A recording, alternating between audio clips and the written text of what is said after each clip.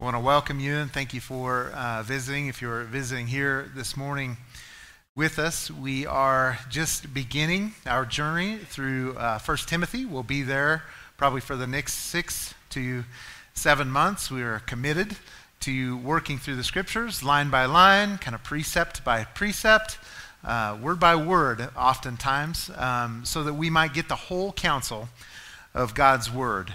And 1 Timothy chapter 1, verses 3 through 7 is where we're going to focus today. The title of the message is Remain On. 1 Timothy 1, 3 through 7. As I urged you upon my departure for Macedonia, remain on at Ephesus, so that you may instruct certain men not to teach strange doctrines, nor to pay attention to myths and endless genealogies, which give rise to mere speculation, rather than furthering the administration of God, which is by faith. But the goal of our instruction is love from a pure heart and a good conscience and a sincere faith. For some men, straying from these things, have turned aside to fruitless discussion, wanting to become teachers of the law, even though they do not understand either what they are saying or the matters about which they make confident assertions. Let's pray. Father, as we come before you today, I pray, Lord, that each and every one of us would come with a humble heart, asking, Lord, for your Spirit to change us, that we would ever be a new people day by day, Lord, leaving different than we came in.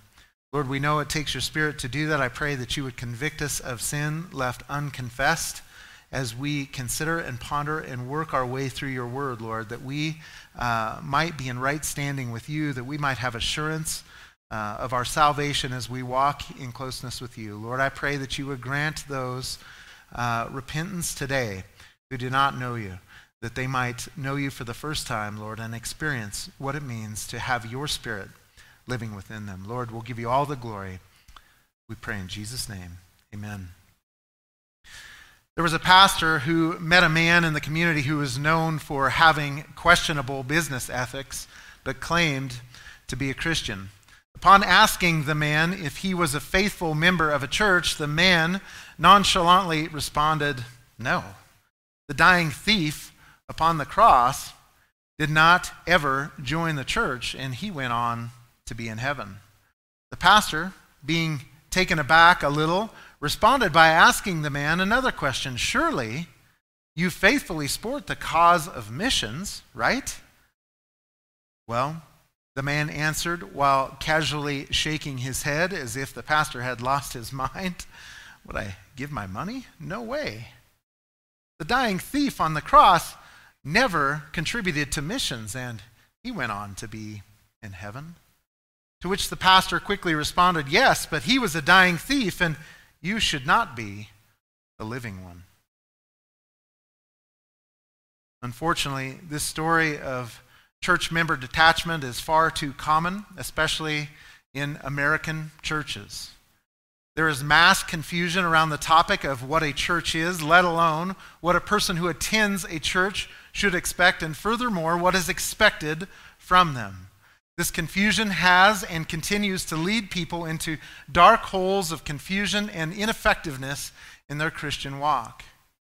Fidelity, constancy, devotion, dedication, loyalty, longevity, endurance, and permanency are all words that can be used synonymously to describe a person who has proven character in the church, what the Bible calls a faithful person, one that you can trust. In the second epistle written to Timothy, the Apostle Paul wrote to his dear son in the faith, giving him a roadmap for the church's future leadership, saying this in 2 Peter 2, 1 and 2. "You therefore, my son, be strong in the grace that is in Christ Jesus. The things which you have heard from me," that is the right doctrine, "in the presence of many witnesses, entrust these," look here, "to faithful men who will be able to teach others also." Friends, last week I mentioned Timothy's biblical biography, which proves him to be nothing less than a faithful servant of Jesus Christ. He was Paul's disciple, friend, co-worker, and as verse 2 says, he was Paul's true child in the faith. By the time this letter had been written, he had faithfully served and had been with Paul about 15 years. The apostle had asked him to stay at the Berean church, and later he joined Paul on mission in Athens. His faithful service is observed in Corinth. He took the gospel to the region of Macedonia, and he accompanied Paul back to Jerusalem, where Paul would end up in prison at Caesarea Maritima. And he is recorded as being with Paul during the writing of 7 of the Pauline epistles. It is likely that Timothy may have been a little timid, as we would be if we were being persecuted for our faith.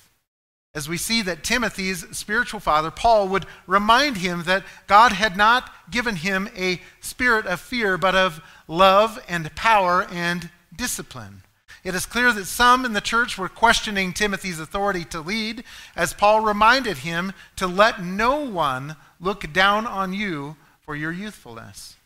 Additionally, Timothy may have been a little bit frail, as we learn later that Paul would encourage him to change his diet, his daily diet of water, because of his frequent ailments. The faithful servant Timothy is now being commanded to settle in and remain on in Ephesus. No easy task, mind you. And he would have his hands full, as the Apostle Paul, if you'll remember, had warned the Ephesian elders in Acts chapter 20 that wolves from the outside would come into the church, and that from some among them, that is the Ephesian elders, would arise speaking perverse things and draw away the disciples after him. What an introduction, right? Here he is in Ephesus, this wild city. Paul is leaving for Macedonia, and he already knows, he's quite certain, right? Paul has prophesied that wolves are going to come in and try and destroy your church, and guess what? You can't even trust those men who you called elders. There are going to be some who rise up among the Ephesian elders to draw disciples away. Beloved, Timothy is pastoring this Ephesian church, and like him, 2,000 years later, we are constantly faced with wolves from the outside, not sparing the flock, as Luke would write in Acts, and false doctrines from the inside trying to divide the church. Paul tells Timothy that the outcome of the administration of God, which is by faith alone, will always produce a pure heart, a good conscience, and a sincere faith. The Spirit of God through Paul is giving instructions for church. And at its core, we, like Timothy, must be faithful. We must remain on to take up the mantle of furthering the doctrine of salvation by grace alone, through faith alone. Take a look there in your text. In verse 3, Paul starts with, I urged you. I urged you. The verb urged is kaleo. It is the word kaleo, put together.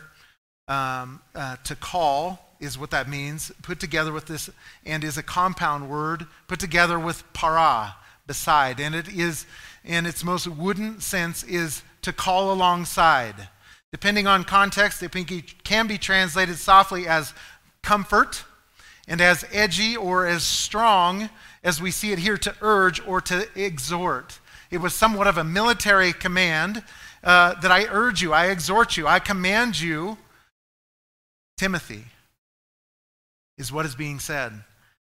And he's being asked to be reminded, I urged you upon my departure for Macedonia. And we can take away from this, can we not, saints, that the Apostle Paul, as he's leaving, he's moving on to Macedonia to preach the gospel and teach the gospel, somewhat out of the pressure that is happening in Acts chapter 19 and all of the disruption, which we'll talk about here in a little bit, that was going on. They're walking out of Ephesus. Paul is leaving, and he is urging, he is commanding, he is demanding that Timothy would remain on in Ephesus. So Paul is writing both to remind Timothy of his command to pastor the church and to inform others reading this letter that Timothy had the authority to do so. Timothy was to remain on at Ephesus. Ephesus was an ancient city, and it had reached its heights of influence in the 1st and 2nd centuries of Christianity.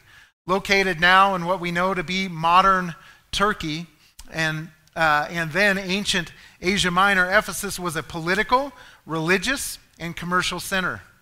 It is located on the middle of 3 major river valleys which empty into the Mediterranean. At the time, it included a seaport. What you'll learn now, you can go and you can see some of the remains of Ephesus, but it's about 6 miles inland because of all the silt and stuff that has flowed down and dumped into the Mediterranean Sea. It's actually built its way back, so to say, and it's no longer on that sea or seaport. But as you can imagine, it was an important city. At Paul and Timothy's time, it was estimated to be the 4th largest city in the world with a population of about 250,000. That's about 4 times the size of Cheyenne. Acts 19 records that Paul came to Ephesus and preached in the Jewish synagogues for about 3 months until the preaching created some disunity in the synagogues. And Paul, wanting to avoid that proverb that says that a man who creates discord amongst the brethren, the Lord hates, he would then move out. Those who had believed upon Paul would follow him out. And so for 3 months, he preached in and created great disunity. He then took the new disciples and reasoned daily, Acts 19 says, at a school of Tyrannus. He did that for about 2 years.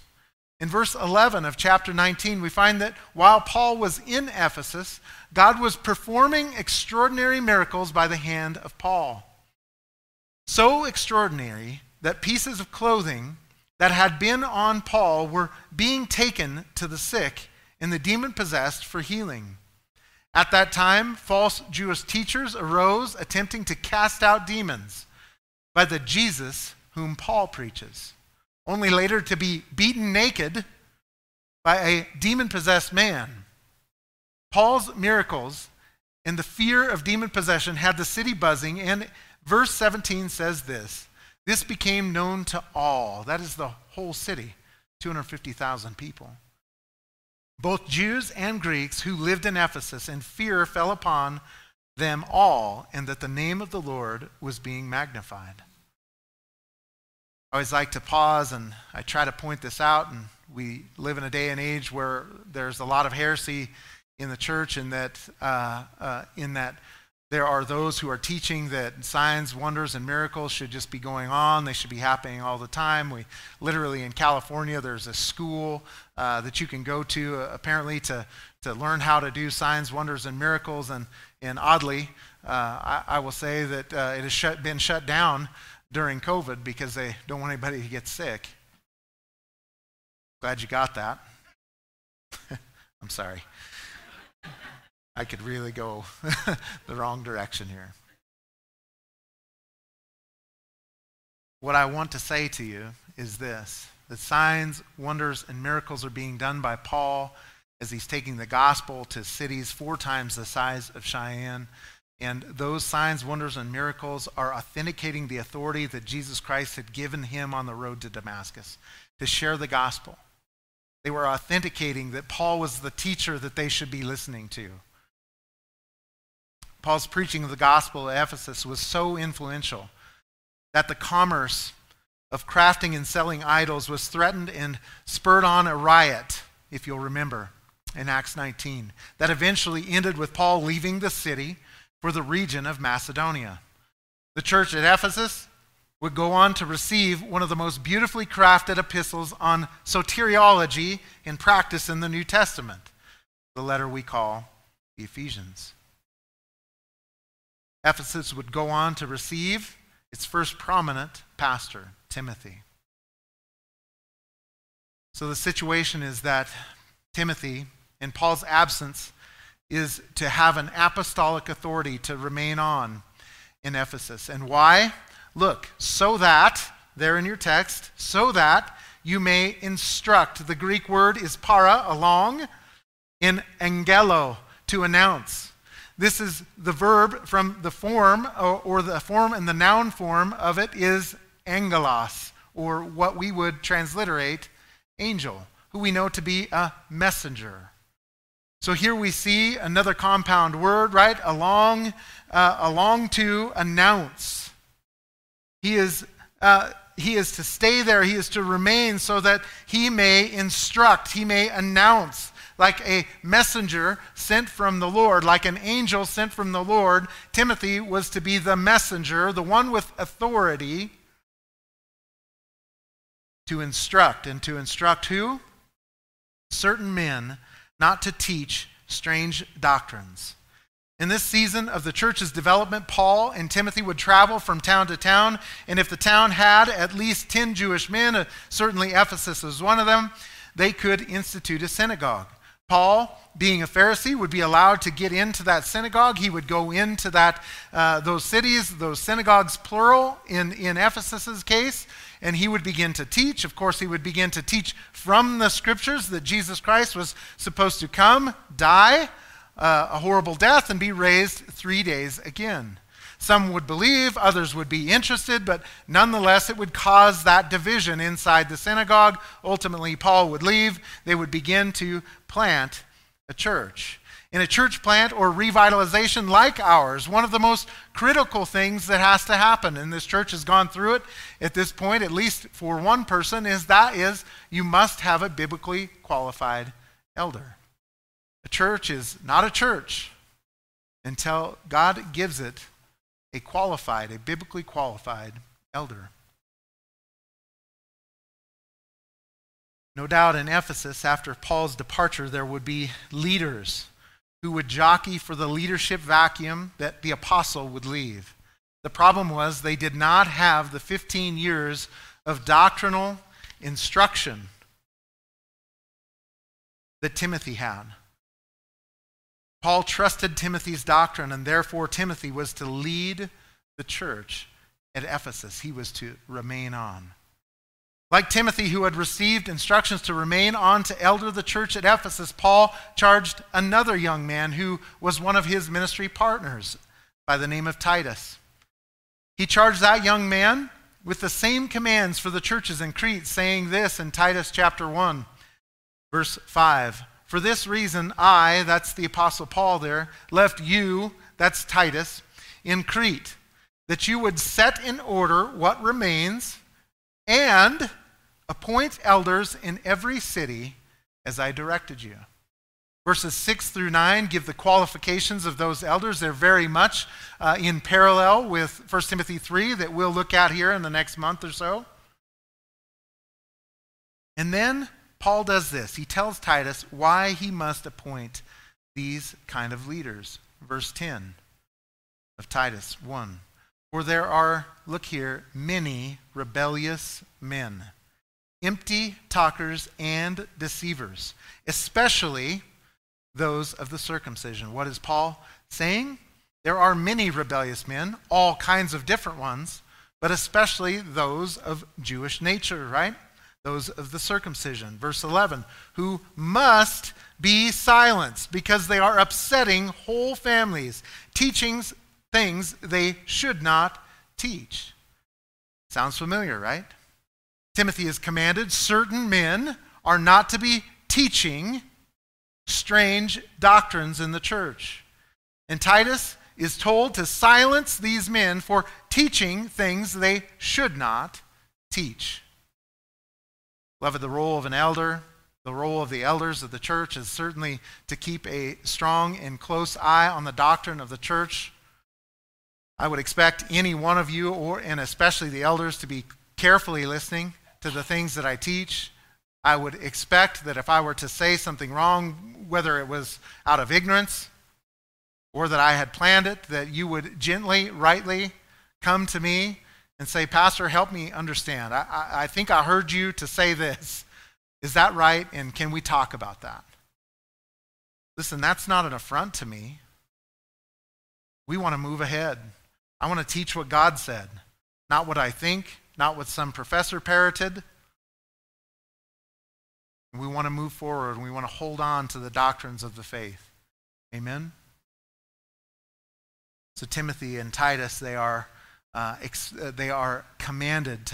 Timothy to stay in one church and become that elder, to be that one who looks over that doctrine. Titus is commanded to go throughout all of Crete, establishing elders, notice in the plural, in each city. A church is not a church until its leaders meet the qualifications of the elders.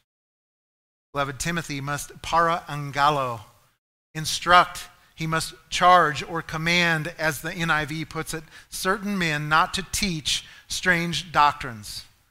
Commentators note that in this case, these certain men in the church at Ephesus may very well have been, already have been elders. Paul had prophesied, as I have already mentioned in Acts 20, and we have already read that some of them could have been those who are going astray. Those who are leading people astray within the church. Whether they were the elders or not, that's these certain men, it does not matter. These men were teaching strange doctrines, being led astray by myths and endless genealogies. It is about these same types of men the Apostle Paul, writing to Titus, said this in chapter 3, verses 9 through 11. But avoid foolish controversies and genealogies and strife. Sounds very familiar, right? And disputes about the law, for they are unprofitable and worthless. Here we go. Reject a factious man after a first and second warning, knowing that such a man is perverted and is sinning, being self-condemned. It was these certain men that Timothy was to instruct, to para-angelo, right? Not to teach strange doctrines, nor pay attention, look in verse 4, to myths and endless genealogies which give rise to mere speculation. The Greek word for speculation can be very literally translated as seeking out or merely seeking. Because this is the only place that we see it in the New Testament, now catch some of my humor here, there's some speculation on how to use the word. Nevertheless, you didn't catch it. There's speculation about the word speculation. Come on, I'm just trying to keep you awake. Some translate it as aimless arguing, or, quote, a subject of subtle inquiry and dispute, end quote. And the one that I like from, I believe, probably the most faithful lexicon that is available today from the BDAG is useless speculation. Some years ago, I sat with my pastor, Pastor Martin from Laramie, while he counseled a man who was upset with him because Pastor Martin did not believe in unicorns. Some of you know where I'm going with this, and I do not mean to make fun of it, but I mean to use it as an example. This certain man believed that the King James Version was the only English translation that was faithful to the Old Testament Hebrew and New Testament Greek translation. And if it said that there were unicorns, by golly, there were unicorns. Pastor Martin patiently told him about the difficulties in translating, especially things in Hebrew of nature of animals. And all throughout the Old Testament, there are references in some translations, and you can just see the translators wrestling. They don't know what the word is, beloved. We got to be okay with that. It's an extremely ancient language. There's no context. There wasn't enough context to translate the word right, and for whatever reason, the King James court of men who were translating decided on unicorn. I'm not certain exactly why. Kind of makes me giggle. I'm sorry. Right? But in other places, in Deuteronomy, sometimes you translate a word badger. In other places, the same word in the same spot, other translators translate it porpoise. They're just trying to figure out what this animal is. There's no other context. The language is so ancient, it's so old, that you just kind of have to look at the context and decide we're going to stick in unicorn. Pastor Martin went on to explain that we just accept that there are very, very few words that are lost in translation. We must allow the context to help us to translate those words. Well, as you might expect, that was not sufficient, and the man wanted to meander along in fruitless discussions. He was upset at the pastor, essentially saying, if you don't believe there's unicorns, you don't believe the Bible. Toward the end of the discussion, and I will never forget it, pastor, in his gentle way, asked the man, when was the last time you shared your faith with someone? And from my perspective, as I observed and discerned the body language of the two, I could tell that the man sensed that he had been caught arguing about unprofitable and worthless controversies, rather than furthering the stewardship of God, which is by faith. Unwilling to admit his error, he got bound up and didn't know what to say. He picked up his stuff and he left the meeting, and later he left the church. Beloved, sadly, the man had spent hundreds of hours trying to prove the existence of unicorns, but was silenced by the reality that he had never shared his faith. Beloved, like Paul, who had to excommunicate Hymenaeus and Alexander in verse 20 of chapter 1 for shipwrecking their faith, Timothy needed to stop these men's teaching, which was giving rise to aimless arguing or useless speculation, rather than, what is the opposite of it? Furthering the administration of God, which is by faith. The better manuscripts have the Greek word oikonomion, translated administration rather than edification or edifying. Administration or stewardship, as the ESV translate the word, is one of the Apostle Paul's favorite words, and he uses it in Ephesians 3, verses 1 and 2 like this. For this reason, I, Paul, the prisoner of Christ Jesus, for the sake of you Gentiles, if indeed you have heard of the oikonomion, there it is, the stewardship of God's grace, which was given to me for you. These people in Ephesus, these men, potentially elders that are rising up and leading people astray, are leading people into useless discussions about words and arguments about Jewish history and maybe what the Talmud would have been, some of the oral tradition of Judaism. And what Timothy is being commanded here to do as the first pastor of the Ephesian church is to simply steward the gospel of Jesus Christ. Steward that gospel. You, Timothy, rather than do that, steward, administrate, teach that salvation comes by grace alone, through faith alone, and do not move. The false teachers in the Ephesian church were teaching these strange doctrines, leading people to useless speculation, rather than furthering the good news of God's salvation through faith.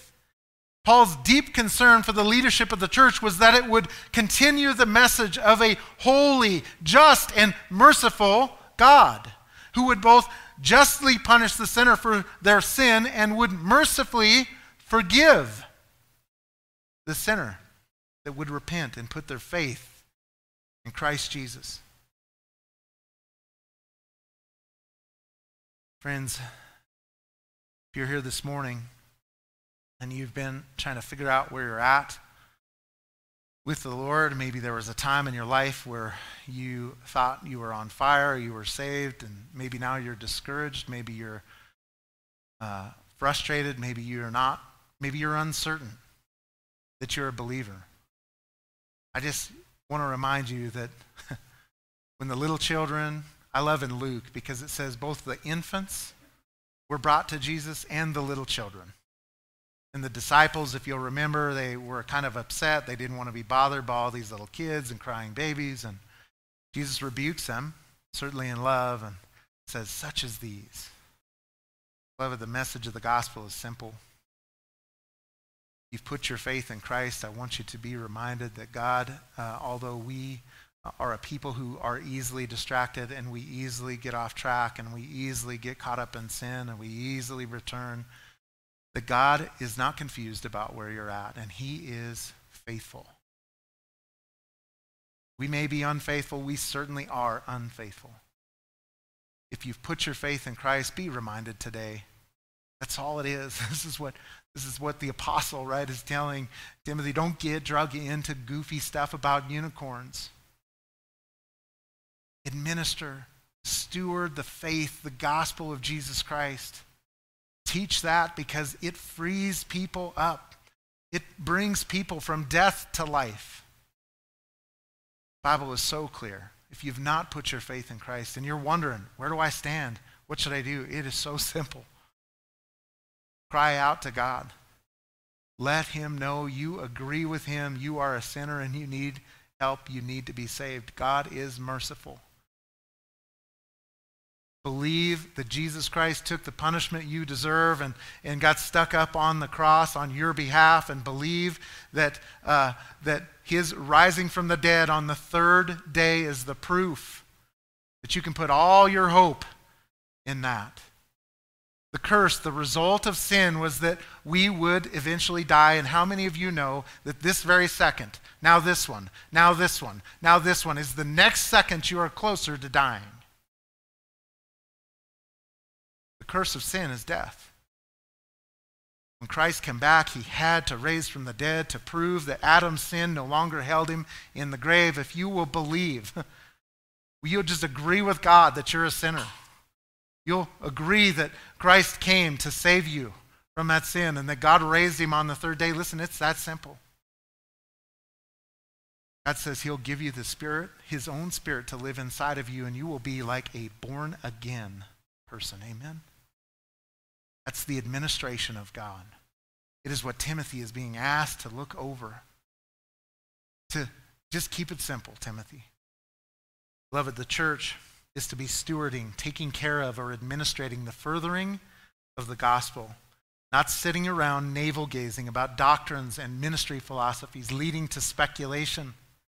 What we see is that when the gospel is furthered, when a church is focused on the furthering of the gospel, and every one of you is focused on knowing it, learning it, living it in front of others, offering the gospel, as Romans 1:16 says, that that is the gospel, is the power of God unto salvation. If every one of you is going to work with the mindset, or going to the store with the mindset that it is that power, the simplicity of the gospel, that is going to change a life, we won't have to worry about whether or not we have systemic racism in our country. Because God died for all. And it won't matter. You'll be a new person. You'll love the black man, the white man, the orange girl, the green girl. I don't know, is there such a thing? You get my point. What we see is that a church that is focused on the gospel and the furthering of the gospel doesn't get hung up in weird controversies over words. Its focus is, how do I reach these people who are dying and go to hell? We're too busy discipling somebody, teaching somebody that the Old Testament can be broken down into 5:12, 5:5:12.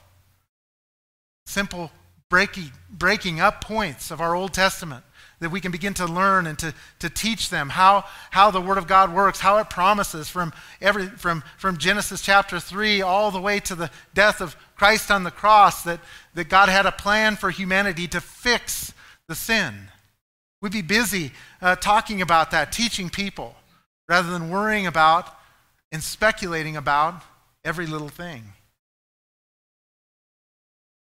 Paul tells Timothy, verse 5 there, that the goal of our instruction, what is that instruction?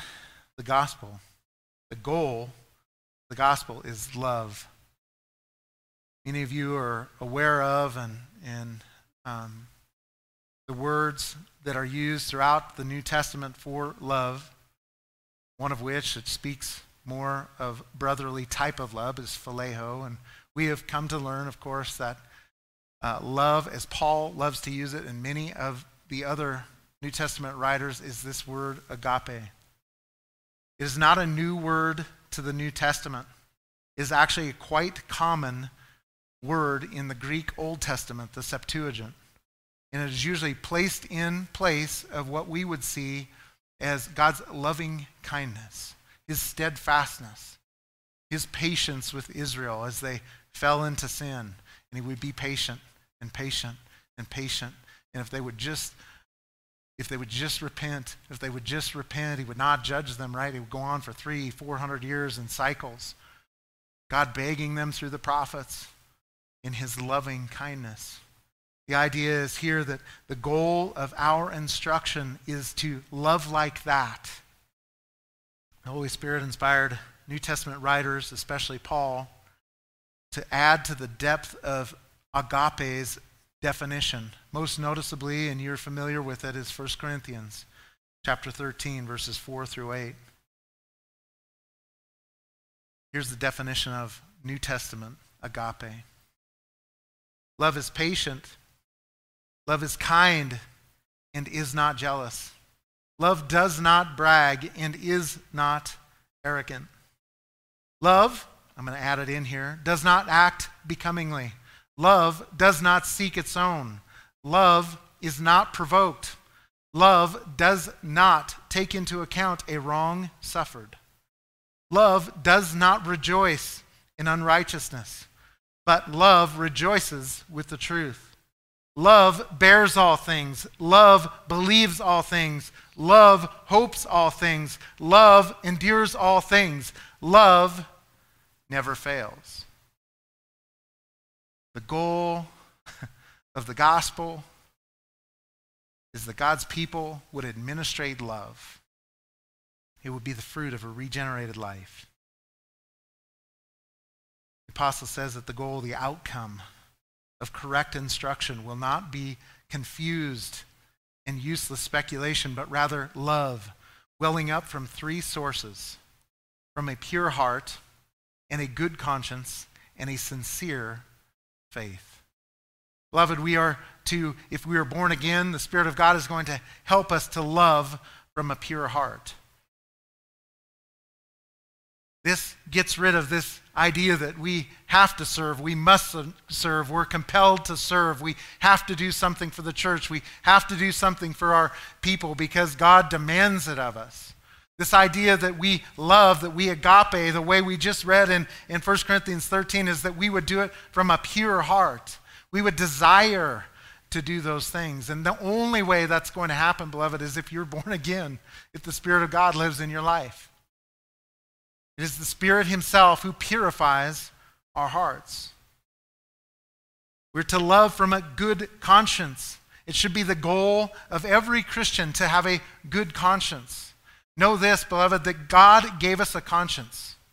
We don't talk about that a lot in today's world because we're so enamored with the idea that everybody has their own right to live however they want. But God certainly, in the moral essence of who he made humanity, gave us a conscience to know the difference between right and wrong. We can sear that conscience.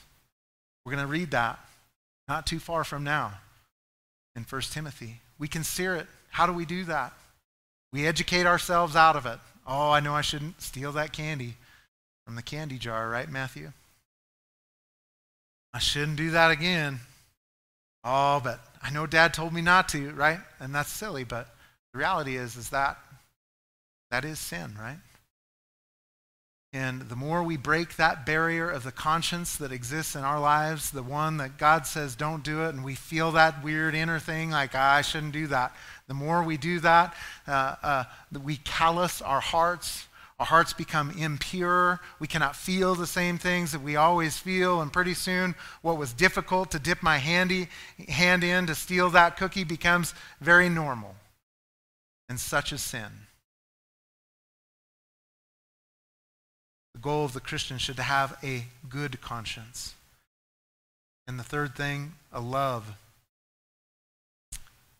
That we should love from a sincere faith. Man, we could go on about that. In a culture of Christianity, much like the Western world, is, maybe less so now than 100 years ago, certainly. What does it mean to have a sincere faith? One that is visible. One that when people look at you, they see a sincere follower of Jesus Christ. Not trying to prove something, not trying to trick somebody into something. Recently listened to an outreach that a church had done, and they had a whole bunch of people show up for a Halloween thing, and about 12 or 1,300 people in a fairly small town, because they were going to have a giant pumpkin shooting thing. And I listened to the young man. He went on and on and on, and I'm not certain every detail of it, but what stuck out to me, and I was a little brokenhearted, was this was all in an effort to get people to come through the doors of the church the next Sunday. And then the big exciting thing was, if you'll come back to church on Sunday, we're going to give away a 70-inch TV. And he went on and on. Not one time was there a mention of the gospel. I'm fine. Shoot pumpkins. Gather a crowd. Give away stuff. I don't care as long as the gospel's being preached. It doesn't seem to be the excitement. A sincere faith. We know people like this in our lives, don't we? People, when they come to the end of their life, maybe we think that they didn't have a big effect on cultures and time, but we look at that and we think, man, I hope I can be a godly man, and I hope I can be a godly woman like that.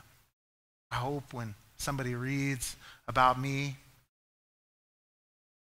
in the newspaper at the end of my life, that somewhere in there it says, Carl was a godly man. That's all I care. A sincere faith should be the fruit of genuine Christianity. The opposite of genuine fruit-bearing Christians are found in verses 6 and 7 there before you, where Paul says, "For some men, straying from these things, have turned aside to fruitless discussion, wanting to be teachers of the law, even though they do not understand either what they are saying or the matters about which they make confident." Paul certainly knew these men. He certainly knew that these men would arise, and he certainly understood that false teachers don't gather people because they aren't confident about their leading people in the wrong direction. Beloved, it is becoming of us. We must know the scriptures. We must listen carefully to those who are teaching us. We must know what God's word says. If you do not know what God's word says, when that confident person who has a charismatic personality comes along and they tell you all about this giant outreach they had and how many people showed up, you're not going to pick up the fact that the gospel was not preached. Yesterday, I had the privilege to sit with a dear brother and get to know him and I better. We shared our testimonies and we reminisced about the times when we were first saved, remembering how glorious those days were. Do you guys remember those days? When all seemed right in our Christian experiences. I don't know about you, but when I was first saved, I just figured, and I still think this, and I wrap it up to a little bit, right, to ignorance, that the church was perfect. Right? Everybody loved each other. There was never a fight. Nothing was going on. As far as my wife and I were concerned, I mean, if the doors were open to the church, we were in the doors, right? We were smiling. We were singing loud and all these things, right? And I just thought, looking back, I even still, to this day, I think it had to have been the perfect church. There were no troubles. Well, if you're anything like me, those days of glory turn into days of trial. Discussion of different doctrines and ministry philosophies sometimes turned right into arguments and divisions within the church. Feelings of joy are sometimes replaced with feelings of disgust, depression, or often we have a desire to even stay away from the church. I've certainly suffered from that in the past. My new friend and I talked about how we would love to experience those glory days again.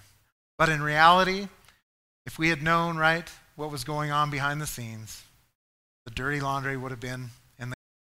Beloved, the fact of the matter is most of the New Testament epistles are dedicated to the non-glorious reality of false teachers invading the church and major problems in the church. But most of the time, both. Think about it for just a second with me. The Corinthian church had problems of incest. Think about it, right? Paul's writing about this whole situation in the church, incest. They were having unruly church services that weren't edifying the saints. They were getting together and having drunken potlucks rather than celebrating the Lord's table. Think of that. That's 1 Corinthians. The Galatian church had problems with false teachers attempting to turn the good news of the faith alone that saves us into the works for salvation. The Ephesian church, as we can see right here, is already in danger of doing the same thing. Likely the reason Timothy is getting written this letter. These teachers of the law want to come in and tell you can't be saved by faith. You got to work your way to heaven. The main leader of the Gentile church, that is Paul, spent 4 years of his ministry that we're aware of in prison, finding occasion to write 4 epistles that now sit in your laps. The Colossian church was in danger of asceticism, the teaching that abstaining from certain foods would help you enter into heaven. The Thessalonian church was being upset by letters from false teachers telling them that they had missed the rapture. And they were wandering around thinking, well, why go to work if the rapture's coming? And Paul has to rebuke them, right? He says, listen, man, if you don't work, you don't eat. Peter writes his general epistle. What is he warning? False teachers, false teachers, false teachers. Jude writes his epistle. False teachers are here. They're here. They're coming. You must hold on. You must battle for. You must wrestle for the faith that was once for all handed down to the saints. Beloved, as much as I would love to go back to those years of glory in the church, the reality is that has never been the case. Where God's word is being taught, the devil will be right there trying to tear it up. The devil is ever at work. While we are here in Christ's church, we must fight for the stewardship of God, which is by faith. Beloved, Timothy is pastoring this Ephesian church, and like him 2,000 years later, we are constantly faced with wolves from the outside, not sparing the flock, and false doctrines from the inside, which will always rise up. Unlike the man at the beginning of the sermon who used the excuse of going to heaven with no work involved, we must, like Timothy, remain on. We must become faithful. We must fight the good fight for right doctrine, which will always lead right action in our lives. The only way that your children and their children and their children, if the Lord tarries, is going to be if we will commit to teaching what God said. We will take ourselves out of it. We will be great students of the Word. We will carefully listen to the teachers that God has put in our lives. We will parse through the things that they say. We will engage our minds. We will learn. We will listen. We will allow the Word of God to reform who we are, that we might pass it to the next generation, that we might hold on to the gold, which is the salvation of man through faith in Christ Jesus. Amen? The Spirit of God through Paul is giving instructions for church, and at its core, we, like Timothy, must remain on to take up the mantle of furthering the doctrine of salvation by grace through faith alone. Let's pray. Father, thank you for today. I thank you for your word.